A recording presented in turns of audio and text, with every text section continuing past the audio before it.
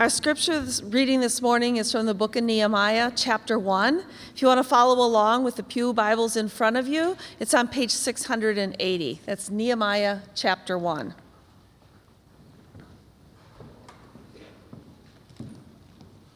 The words of Nehemiah, son of Hekeliah. In the month of Kislev, in the 20th year, while I was in the citadel of Susa, Hananiah, one of my brothers, came from Judah with some of the other men. And I questioned them about the Jewish remnant that had survived the exile and also about Jerusalem. They said to me, "Those who survived the exile and are back in the province are in great trouble and disgrace. The walls of Jerusalem is broken down and the gates have been burned with fire." When I heard these things, I sat down and wept. For some days I mourned and fasted and prayed before God of heaven.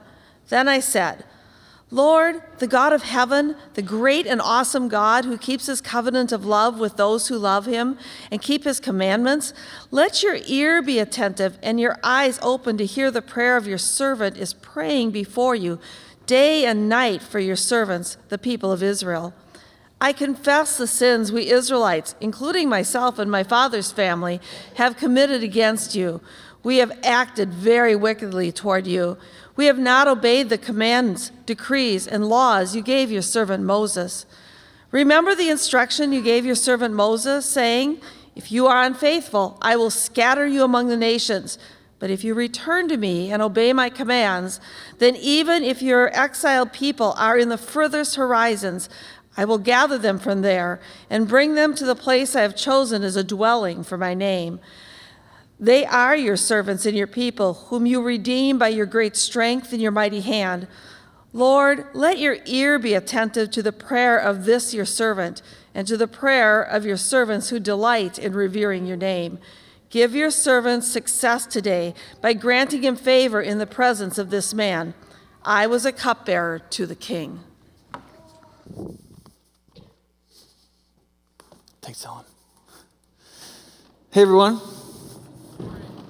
Happy New Year. It's great to see all of your mostly smiling faces, intermittently smiling faces. We're going to start a new series starting today in the book of Nehemiah called Flourishing in the Midst of Opposition, partly because we just spent a whole year doing a New Testament book, and so we're going to spend a little bit of time in the Old Testament. I love preaching through Ephesians, but I really like preaching through parts of the Bible that people are less familiar with. And a lot of people have no idea that there was a book called Nehemiah. They don't know where it is in their Bible. They don't know what it's about. They don't know why we would do a series on it. If you've been in church for a while and you hear that there's going to be a series on Nehemiah, usually what that means is there's going to be a big financial building campaign that you're going to be asked to give a lot of money to. Or for some reason, you're at like a leadership seminar. Those are really the only two times people tend to talk about the book of Nehemiah. So I want to tell you that we are not doing a leadership seminar. I'm just kidding. We're not doing a building campaign either. So there's a couple reasons why I think looking at this book when we're not doing either of those two things is really important. One is that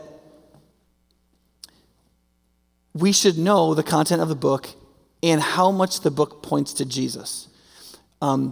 Nehemiah is put forward as a man of incredible integrity that brings renewal and salvation in the midst of incredible opposition, and everything that can be seen in Nehemiah as somebody God uses to be a kind of savior, Jesus is in spades. And so by appreciating what it took for Nehemiah, taking out of our mind for a second that Jesus is God and looking at the drama of what it takes to really bring renewal in the midst of opposition, and to appreciate what that really takes, and then to realize that Jesus is that 100-fold for you, will hopefully increase your appreciation of what it means that Jesus has saved you and cares about you and wants you to flourish in the midst of the oppositions of your life, right? The second thing is that the principles by which God helps his people overcome the oppositions of their life and flourish themselves and actually become partners and allies with other people in flourishing are all the same. None of them have ever changed. And so the principles that you can see in the midst of Nehemiah's faith and integrity are the exact same principles that God invites us to use and commands us to use for us to flourish in the midst of opposition in our own lives. Secondly, the whole book is about a people together, actually God's people together, trusting God together to flourish together. And so in that sense, it's also a book that teaches us, the church, how we're supposed to flourish together, right? And then thirdly, it's about rebuilding the flourishing of a people, of a society. Nehemiah, a lot of people know that he goes back to rebuild the walls of Jerusalem, but we'll find out in the next several weeks that he does a lot more than that. He really rebuilds a whole society from the ground up that's been completely destroyed. And I think that there's a bunch of principles in Nehemiah that help us understand how in every society, every generation needs renewers. There is no society that fundamentally sustains itself. Within its institutions, there have to be people who know how to cause flourishing, even in the midst of all kinds of oppositions. And that's the only way a group of people can enjoy prosperity together. And I don't mean that just in the financial sense. I just mean in flourishing and in harmony and in humility and in life that cherishes what's really good in God's creation. A life of beauty, goodness, and truth together. What the Bible calls holiness or godliness. Does that make sense? Okay, now, there's a couple of things I want you to know about the book of Nehemiah before we dive in. I'm not going to do a big historical survey. We're going to hit a lot of historical facts as we go along through the weeks, but there's a couple things you might want to know when we start. The first is Nehemiah is the last Old Testament narrative. There's two sets of narratives in the Old Testament, Genesis to the end of 2 Kings, and then the beginning of 1 Chronicles to the end of Nehemiah. And Nehemiah is the end of, after Nehemiah, there's a little starry night in Bethlehem where Jesus is born. Okay, that's the next thing that happens. So the time period is from 536 BC to 431. If you look down a little bit, Ezra and Nehemiah functions as one book. So actually in the Jewish Bible, Ezra and Nehemiah is one book.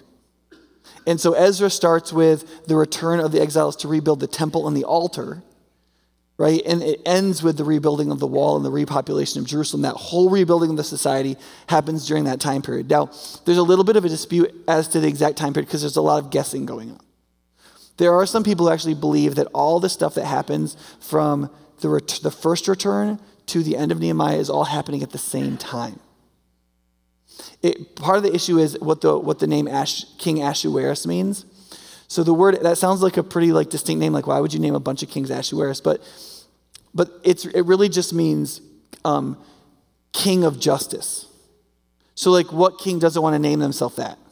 Right? And actually there are a number of Persian kings that named themselves Ahasuerus in one context or another. So when the book is dated by the 20th year of King Ahasuerus, there's a possibility that 3 different kings could be being referred to.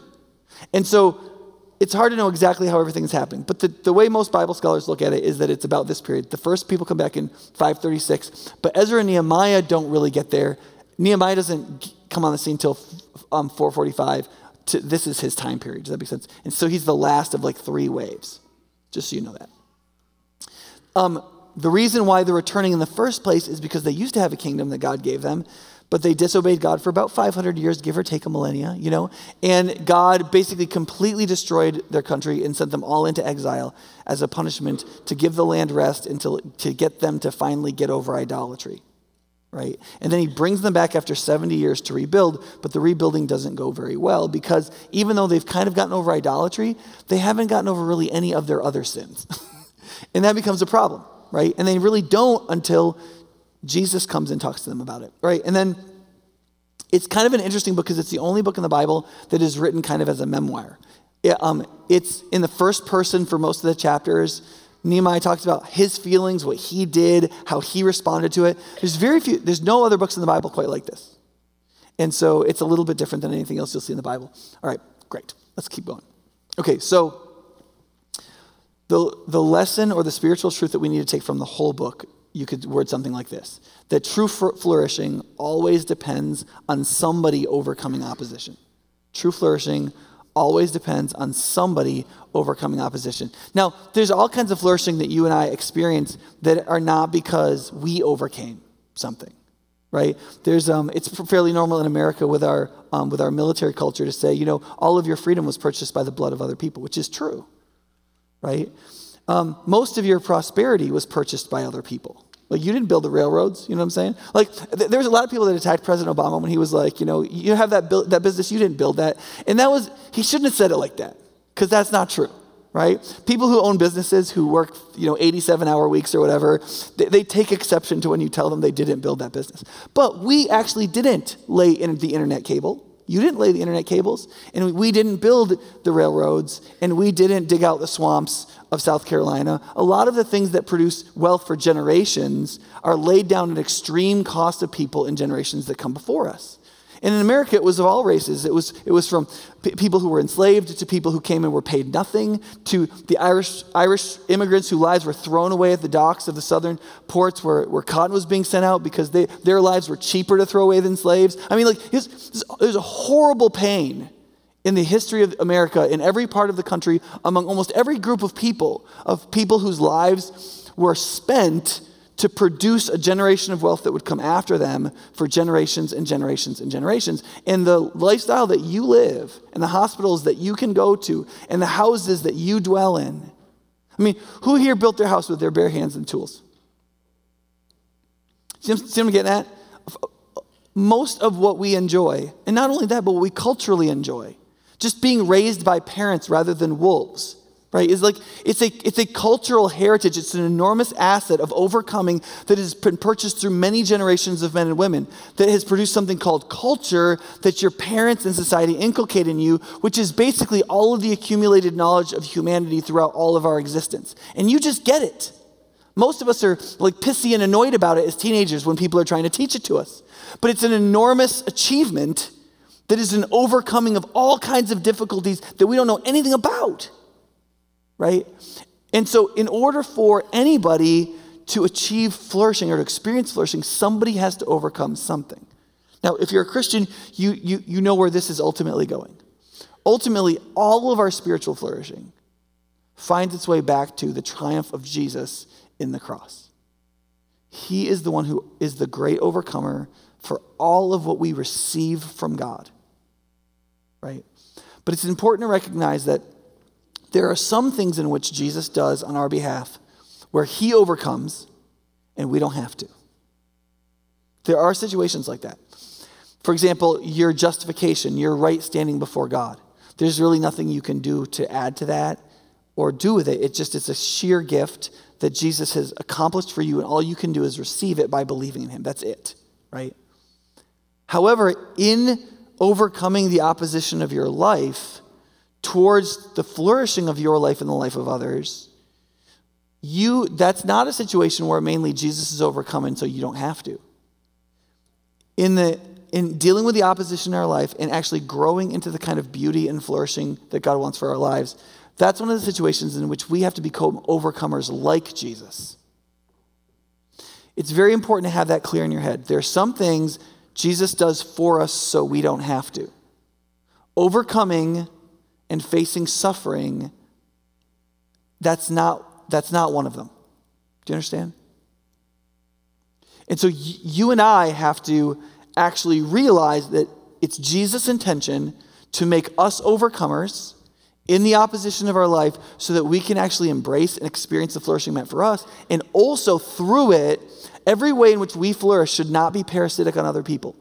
Every way we flourish produces value and life and love for everyone, so that in every way we flourish, it always produces remainder flourishing for other people, or it's not godly flourishing. Do you understand? It's important to recognize that. There's no way in which you will flourish in God's will that isn't going to produce some kind of additional flourishing for your neighbor and some kind of glory for God. Okay? Now, one of the things that we have to recognize as people, if we're going to really flourish, is to understand that we live in a world in which nothing is won without overcoming opposition and obstacles. We live in a world that is under the curse. We are people who are not perfect by any stretch of the imagination. We deal with the flesh or out-of-whack desires that shouldn't be there and external oppressions that we can't control, right? In some ways, we like to think that we're more like animals than trees, but one of the things I like about trees and plants is that they just don't get to pick where they're planted. They don't get to pick what climate. They don't get to pick where. They don't get to decide, and I don't know if they're mad about it, but they just have to grow. They're where they are, and either they grow or they die, right? And we're a lot more like that than we want to think. And so, one of the things I love about seeing trees over the course of my life in different places is just like how different trees have been shaped by their environment and how they have still survived and thrived. So, for example, there's a number of places where trees are growing up in the wind, and you can just tell the entire shape of their bodies is shaped by the wind that they have been blown down by. And they haven't just grown straight. That's not how it works. I have a tree at my house. It's like in the middle of Madison. The whole tree grows slanted one way because of the prevailing winds at my house. It can't actually act as though the wind isn't there, but it can be not overcome and destroyed by it, right? This tree has found a way to thrive even though it has had to overcome an enormous amount of opposition that's actually deformed it and hurt it and twisted it, and yet it thrives, right? That's a great picture of one too in Scotland. And then it's not just the external oppressions, but there's actually stuff that gets inside of you, right? So like you've got there's all these insects that attack trees. And so it's like, it's not just opposition from the outside. There's actually things inside of you that want to eat you away from the inside. This is my metaphor for sin, right? Like there's what Scripture calls the flesh. And a lot of the opposition, in fact, you might argue in some ways, the main opposition Scripture is telling us we're going to face is inside of us, right? And then in addition to that, one of the things to recognize is that it's not just an oppressor that is always causing what we have to overcome. Sometimes it's plenty, right? Like sometimes things are too good and we're not prepared and we don't have the character to deal with decadence. And so like there's some trees that like the environment is so good and there's so much sunlight and there's so much nutrients that actually other stuff grows up and smothers and kills them, like vines. Which is actually, do you notice this from the Bible? This is right out of Mark. Right? The third seed in the parable of the sower is stuff that's growing up, but other weeds and stuff, brambles grow up and choke it so that it's not fruitful. Right? And this same metaphor, actually literally the metaphor of the tree, is used in relationship to Jesus as a tree that is planted, that everything stands against it, and yet this tree that is growing up overcomes and is fruitful. So in Isaiah 53, it says, he grew up like a tender shoot, like a root out of dry ground. He had no beauty or majesty to attract us to him, nothing in his appearance that we should desire him. So the picture is like one of these trees that grows up out of a rock or out of the dirt. And it's like this little tree with a little bit of green that you would just walk by if you were on a hike and you wouldn't care about. Right? Isaiah's saying that's what Jesus is like.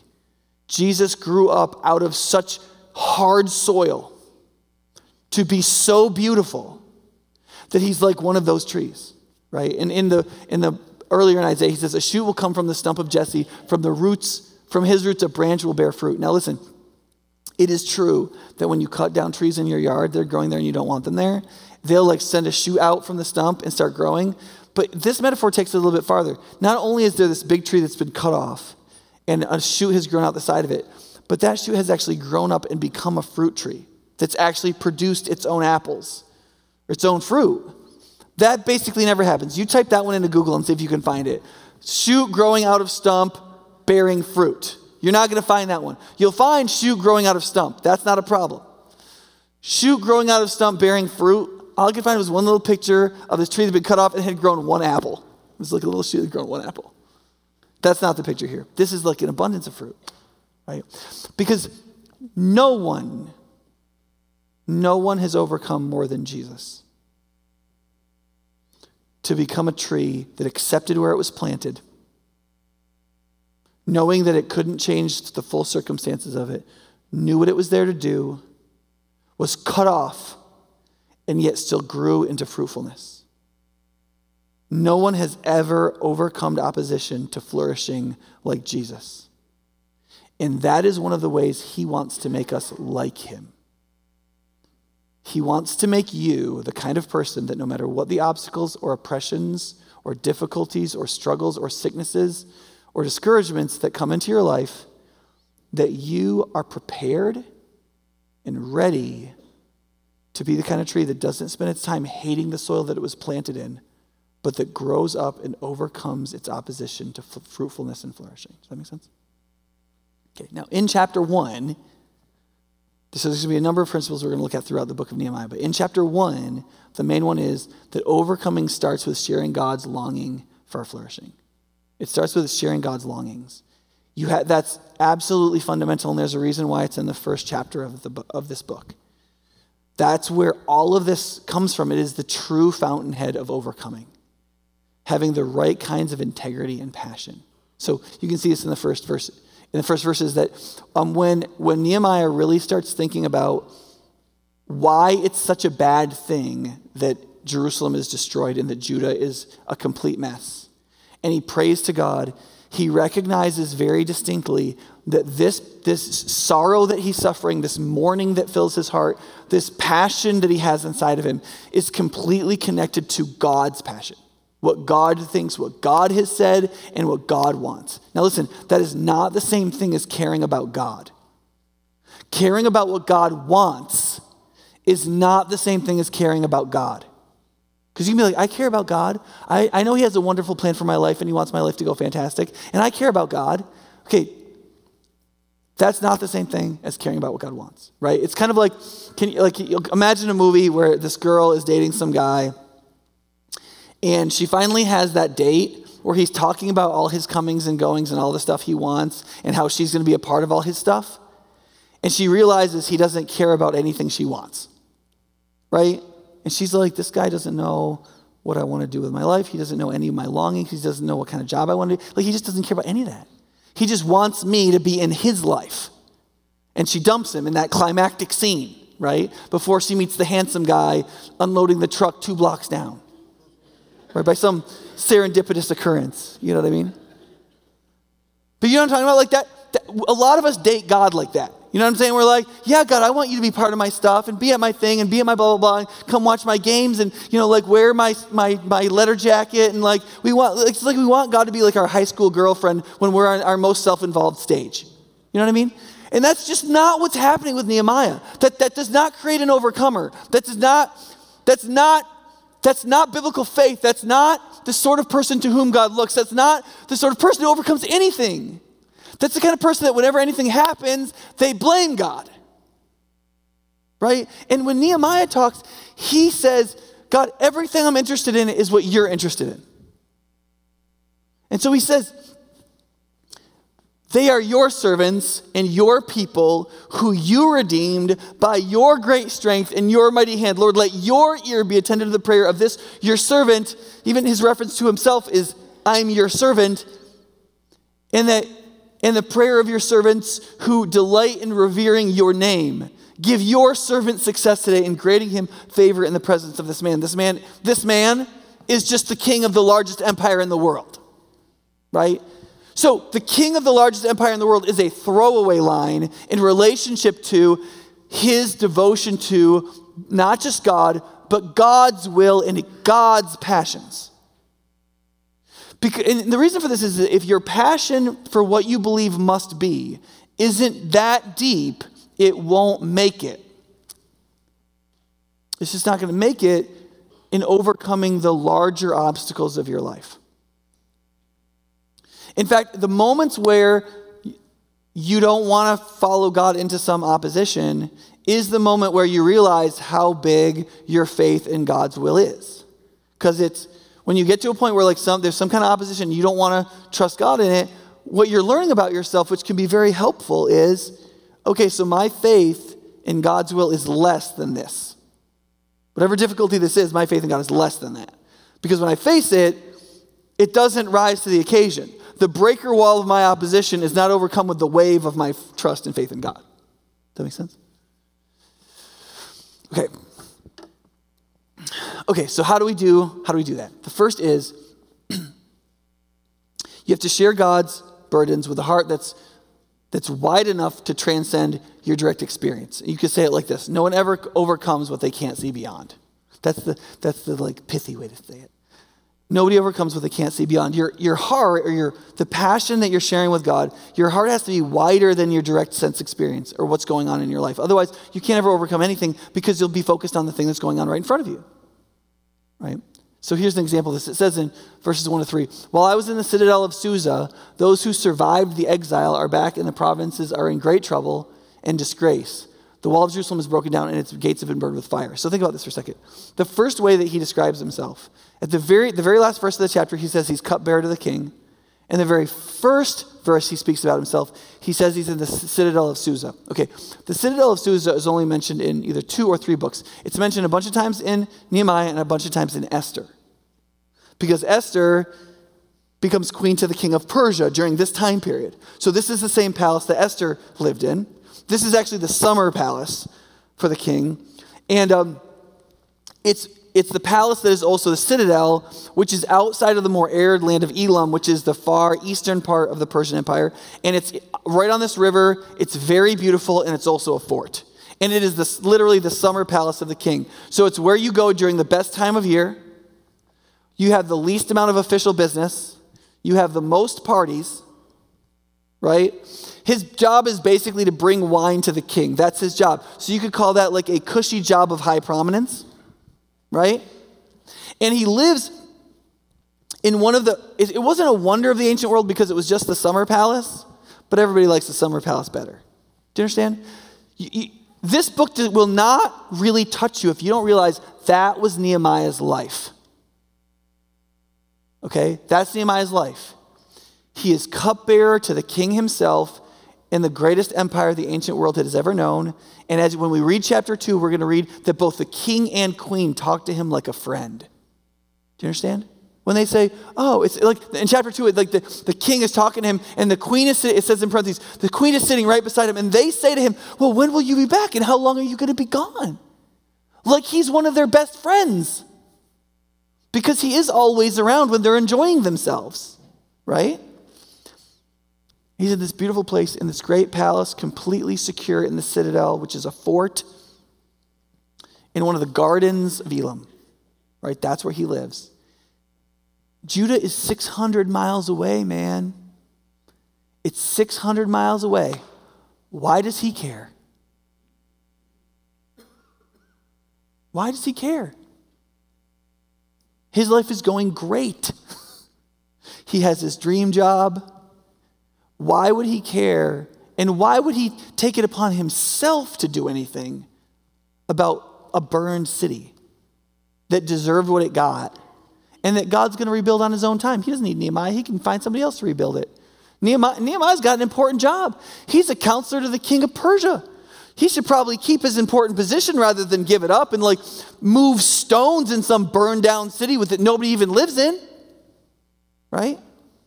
But you understand, Nehemiah's entire heart, his entire character, his entire personality was bound up in the longings of God and what God had spoken and shown about his plan for the redemption of all people, and that the rebuilding of Jerusalem was the center of that, not this empire. God cared about everybody in the Persian Empire. They're all image bearers. They're all his, right? They all matter. But in the movement of how salvation was going to come to the earth, through God's chosen people, at its proper time, through God's Messiah, out of Zion, that is Judah and Jerusalem, that all had to happen. And Nehemiah would rather be part of that, the strain and movement of God's will in the creation of redemption and the coming of the Messiah and everything God would do to redeem all people. And he realized that was where the action is. And he said that when he was in the capital of the empire. The action is in that burned down city, and I have to be there. And God, you have to do something about it. You see, if you and I cannot get past our immediate experience, what we see in front of our faces, we're never, ever, ever, ever going to do anything that's in the burden of God, and we're never going to do anything that really overcomes the real oppositions of our life. And we're never going to do anything beautiful enough to create flourishing, not just for ourselves, but for other people. Do you understand? Why do you think the people we send out as missionaries go? Do you think that they're sick of Starbucks? You think that they don't like fast internet? Or like their families? Like, I mean, I can't think of any missionary I've sent where they're just like, you know what, I think I want to go to Tibet because, gosh, I hate my mom. That's just not what they say. That might be what some of them think, right? But that's not what they say.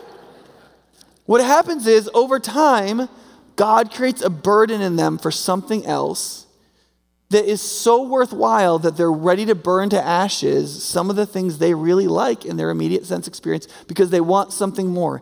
And only somebody who wants that something more, who can look beyond what they're experiencing in their life that they like and really want something else, something that God wants, can actually overcome anything truly difficult, especially the more sacrifice that it involves. Right? Okay. The second thing is that overcoming starts with sharing God's longing for our flourishing with a heart wide enough to transcend our experience. And the second thing is deep enough to become a permanent burden.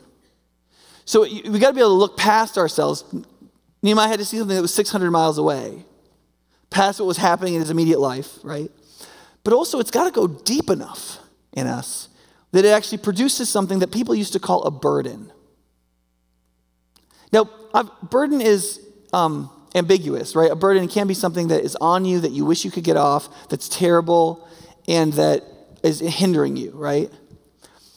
But the way Christians used to talk about a burden for something, or sometimes we still colloquially say it, is basically like something that in terms of my ease, I would never have picked for myself.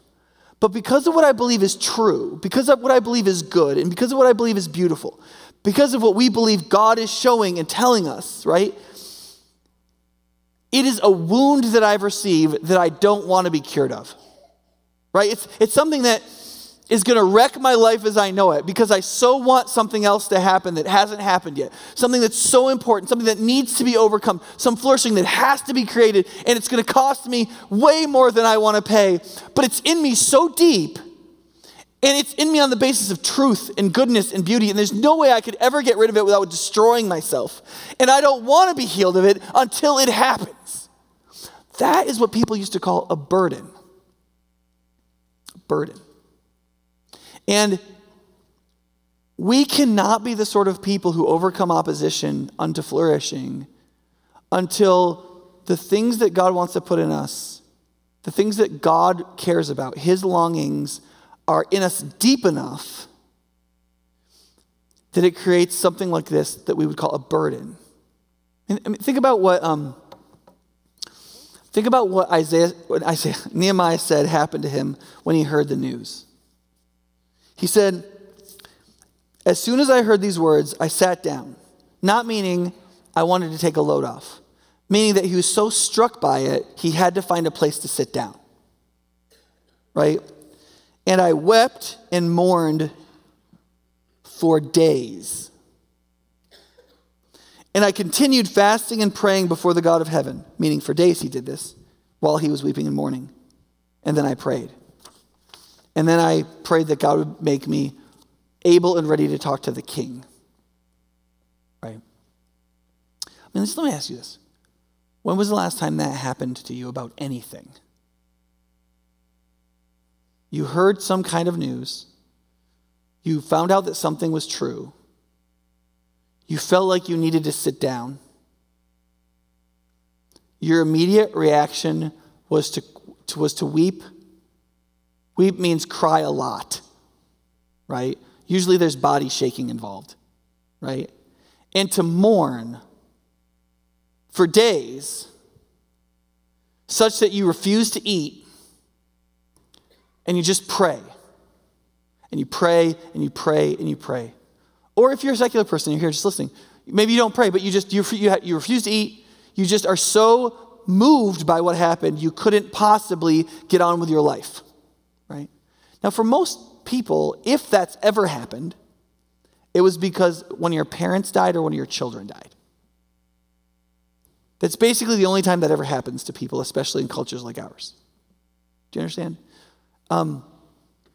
The stuff just doesn't go deep enough. Things just don't get at our core and shake us to the ground. And yet, when Nehemiah heard about this, about what the city 600 miles away looked like, and people who he had never met and wasn't related to and was not economically bound up with, and people who could do nothing for him, how they were living, that is how he reacted. Nobody in his family had died. He didn't lose his job. Nothing happened to his bank account. Nothing happened to his health. He didn't find out he had cancer. He found out that some people who he had never met 600 miles away were living in disgrace and fear. But because he had a passion and a longing that God had so deep in him that when he heard that, it destroyed him. Now, here's one important question. Do you even want to be like that? Do you even want to feel that deeply? Because if you feel that deeply, then you can be hurt that deeply. You know what I mean? You can end up with a burden that's that heavy. Most people don't want that. Most people want to keep their choices and travel light and be as emotionally closed off as possible. Right? One of the things I'm 42, I'm like Gen X-ish, and I kind of exist between a number of generations. Like I'm old enough to have known the builder generation pretty well. And I also know some of the younger generations pretty well. And I'm in like one of these lost generations in the middle. And one of the things I have noticed in my life is the emergence of the frequency of sarcasm and the change in the types of sarcasm used by people naturally. There's a lot more sarcasm, first of all. And it tends to be less of the sincere kind. So, because there's multiple kinds of sarcasm. One is the kind that actually is getting at something deep and true and revealing a longing by speaking the negation of it, right? That's very rarely used. Most of the time, it's an expression of sophistication that you are detached from something and superior to it and you think the thing is ridiculous. That's how it's normally used. In the builder generation, that was considered immoral. Because you were making light of things that mattered. It's just wrong, right? And as time has gone on, we've seen more and more and more of this sarcasm. And when I was younger, I really thought that it was a mark of sophistication. Things that like dumb, bumpkiny kind of people took very seriously. I knew better than that, and I knew other dynamics, and I understood things deeper. And so, part of my sophistication was recognizing the silliness of some of these thoughts, and it made me feel fantastic in my own personal vanity. And then, as I got a little older, I began to wonder if it really wasn't just a defense mechanism for not being sincere, because I didn't have the emotional capacity to be sincere. And I didn't have very deep emotions, and that this is how I related and coped with the fact that I was emotionally shallow and stunted, right? I think one of the questions that we have to think about is, in the culture that we particularly live in, is does our frequency and type of sarcasm indicate a growth in our sophistication, or really an expression of the fact that we're hurt? And we don't want to feel super deeply, and we don't want to engage with people in really deep sincerity, and we don't want to have a divinely given burden weighing on our hearts and minds, and we don't want to be that open to other people's lives, and we don't want to be open to being hurt by criticism of people who we deeply love about things that are actually true about us, and we don't want to live in that space at all. We just want to watch TV and look at videos of people doing stupid stuff or setting things on fire, and we want to be pleased, and we want to eat stuff, and we want to hook up, and we want people to say our political views are exactly right, even though clearly life is more complicated than any of these positions, and so on. Like, that's what we want. Just please me, and let me be emotionally shallow, but just enjoy a little emotional froth on the top so I feel alive. But I don't want to be deep enough to be burdened, right? What I want to tell you is human beings are made in God's image, and we are made to have the emotional capacity to be burdened, to be hurt, to be angered, to be frustrated. We are meant to have passion. Real passion that is actually powerful, that really moves us and other people, and that is productive. And the reason we need that passion is we need passion that is stronger than our enemies, and we need passion that is larger than our obstacles, and we need passion that can outlast anything. And that doesn't just come from a theoretical conviction about a truth. It comes from loving that truth and delighting in that truth's beauty and delighting in the God of whom that describes. So that we grow deeper and deeper and stronger and more courageous and more focused and clearer and more burdened, so that we're willing to rebuild a city if necessary. We don't care. We got nothing to lose. And we would rather lose everything than lose our heart that can feel what God feels and can be burdened with what he can be burdened with. And we would rather not eat for days and pray and mourn and weep and be thought less of than to not be that person. Right? Okay, we got to keep moving here. There's a couple of things that Nehemiah does, and I think that those are some of the things that people need to do to have this kind of depth. One of the things that's important to recognize is that Nehemiah doesn't become this person when he hears this news. He's already this person, so this news does this to him. Do you understand? We already start this book with a fully formed Nehemiah. You need to realize that. If you look at this guy and you're like, I'm just not like that guy, listen, we get this guy spiritually fully formed. Don't think you got to be Nehemiah today. Nehemiah and the greater Nehemiah, Jesus the Christ, is the goal, right? That we're proceeding towards through faith, through the gifts of God and his aid, through the work of the Holy Spirit in our lives, through faith and repentance and taking the next step.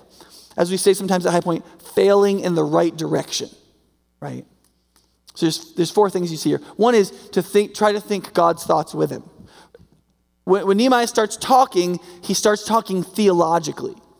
He says, God, I know this is what you've said. This is what you're thinking. This is what you've revealed. This is how you deal with this. This is how you're relating to it. This is how, you see that? He's thinking with God at the middle.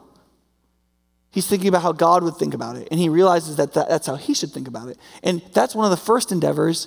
You have to start thinking like God rather than just thinking like how whatever pops into your head, right? The second is that he professes it out loud, right? The things that you believe you should confess and profess. It's one of the reasons why for literally almost a couple thousand years, when you would come to church almost every Sunday morning, what would you recite together? Who used to be Lutheran or Catholic or something like that? What do you, every week? The creed, right? The creed. Why? Why would you do it? Just because, is it because, well, one, you memorize some doctrine, that's good. You learn something, there's something we all do together, everybody's the same. But it also does the human heart right to say out loud what it believes consistently. That's one of the reasons why you are supposed to pray. And it's one of the reasons why you're supposed to pray things that are silly, right? Because like if you tell God what you believe, but he already knows it, right? That's why prayer sort of always feels silly from a philosophical perspective. You're like, well, everything I'm going to say, God already knows. Yes, he does. And he told you to say it anyway, right? Part of it is you're supposed to profess to him what you believe is true about him so that you're agreed on it, but so that your heart can hear you say it too. And you can profess out of your mouth the positive things that you know is true so that you can be aligned with the God you're praying to, right? You profess. Right?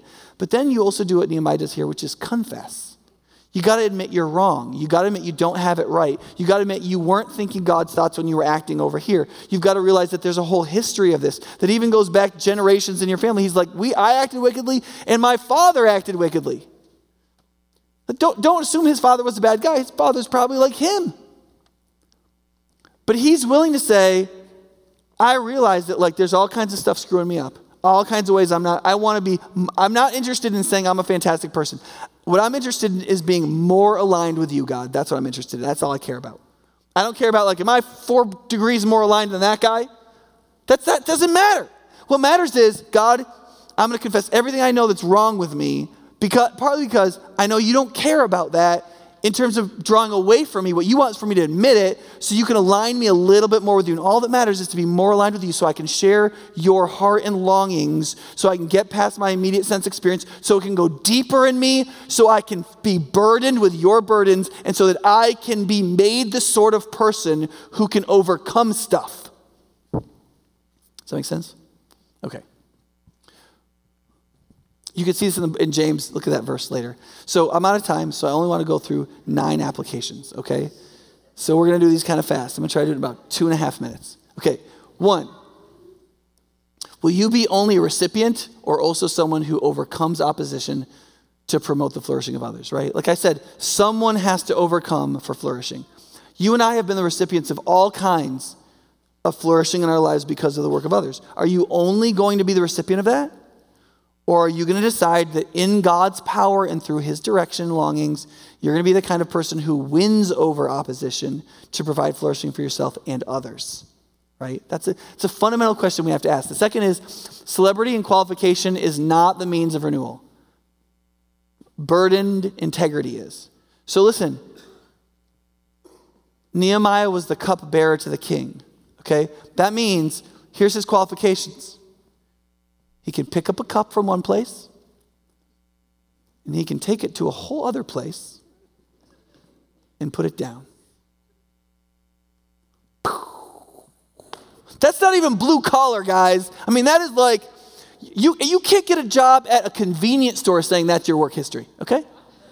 You'd be like, can you run a cash register? Can you? He's like, no, I just move a cup from one place, and I take it to another place, and I don't spill. Right? That guy with that background is who God picked, not some great general. So do not believe that it's mainly celebrity or some kind of qualifications. Listen, if you're going to get your thyroid out, yes, go see a doctor who's done that before, okay? But there are a lot of things like overcoming spiritual, moral, social, personal obstacles. People do that when they have the integrity and burden of God upon them. Does that make sense? Okay. Third is, can you accept that you've been planted where you've been planted, or are you just going to be mad about it? Right? Do you think Jesus liked where he was planted? Right? Think about this. Right? Nehemiah, well, we'll get to that. Sorry, I'm getting ahead of myself here. In your life right now, in terms of sharing God's burdens and overcoming obstacles, are you more likely to give up because of decadence or desperation? I know for me, it's definitely decadence. I've got the internet coming into my house in all kinds of ways, connected to screens. I've got multiple things to eat that are all filled with sugar. I have all kinds of recreation. I can afford a number of hobbies. I can distract myself in 1,000 ways. I live in a decadent time, in a decadent culture, among a decadent people. Right? And if I'm going to not be an overcomer, it's very likely it's going to be because I'm choked and distracted in worldliness, rather than so defeated by oppositional oppression that I can't even move. Do you understand? Now that might not be true for you. That's probably true for you. Even if someone's oppressing you, it's probably both in this moment in America. But you need to think about that, because you might think, well, nobody's really oppressed me. I feel like I can overcome. Yeah, but are you actually overcoming in the spiritual and moral battles of your life, in the formation of the kind of person you're going to be? Because that's your greatest battle, according to the scriptures. And that battle is always raging. 5, what do you have a burden for that isn't part of your present experience? Do you have a burden for anything? Any deep good, any hard thing, anything that isn't, anything that it really hurts you that it doesn't already exist? It doesn't have to be like just God. It might be just a true good. It might be part of the redemption mandate, bringing people closer to Jesus. Part of the creation mandate, bringing the earth and nature and environment under the subjection of what is good so that things can flourish. That might just be your job. What do you have a burden for? Do you have a burden for anything? If you don't have a burden for anything, you may be emotionally a little shallow, and it might mean that you should focus more of your attention on the things that build deeper emotional life in God and in yourself. Because it's worse not to have a burden. You know what I mean? Okay, can't say more about that right now. What should you do to experience the deep feelings of real piety? So if you're in that place where you're like, I don't know, those 4 things. What thoughts? Do you try to think God's thoughts, or are you just thinking your own thoughts? What should you be professing? Telling yourself that you believe over and over again, and building your confidence in agreement with it. What should you be confessing? What about you is it embarrassing and humiliating for you to admit about yourself? And what you need to admit to God so that he can further align you with yourself? And in what ways do you put yourself in the posture of that thing? Let yourself cry. Put your face on the ground to show humility before God. Lift up your hands when you worship him because you adore him entirely. Like, do something with your physical posture and your tear ducts that goes along with whatever you're doing in a natural way. Does that make sense? 7, you are not going to be Nehemiah tomorrow. I already covered that, so I'm not going to say anything more about that. Just relax. And then, Jesus is a true and better Nehemiah. Do you realize this? So like Nehemiah was in the citadel of Susa, right? Jesus was somewhere better. Do you understand? And you are further away than 600 miles. You were a memory of you were like a possible future in the mind of God, logically speaking. That's all you were. But Jesus saw the future providential knowledge of you that didn't yet exist and the need that you would have. And chose in eternity past with God the Father to come from his great citadel to earth to do whatever it took to rebuild things redemptively so that you could be saved and that you could become an overcomer and so that you could flourish.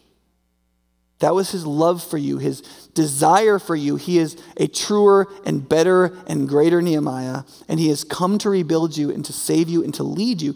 In this story, you don't have to be Nehemiah. You can just be one of the people that when he says, look, we're building that wall, you go, okay, where are the rocks? You don't have to have all the answers. You do need to follow the person who's leading towards redemption. And in this book, it's Nehemiah. And in this world, it's Jesus through his Spirit leading us to the burden of God so that we can participate in it and become ourselves and to grow in the kind of depth we're meant to have and to be burdened in the right way and to be fully alive. Okay, so come to church for 13 weeks and let's explore this together, okay? Start deciding on these first steps right now. Talk to God about what you are and aren't burdened with. Open yourself to him, and for the next few minutes, we're going to focus on a particular ritual in which we do that, where we confess and profess in communion. The only thing I'm going to say before we receive it is, 1, the 2 cups are on top of each other. Take both cups so you get both the bread and the juice. 2nd, if you're not a believer in Jesus, this is an act of worshiping Jesus as God. So if you're not a believer in Jesus, then don't take it. Just let it pass by. That's all I'm going to say right now until I come up and we take it together. Let's pray. Father, as we come now to this ritual of communion where we take bread that represents Jesus' broken body and his shed blood, we recognize that in the work of rebuilding your greater temple and city, Jesus' body was broken and his blood was shed. He was murdered and killed and shamed and destroyed to rebuild our lives, to rebuild the city of God and to create a future for your people and for all people.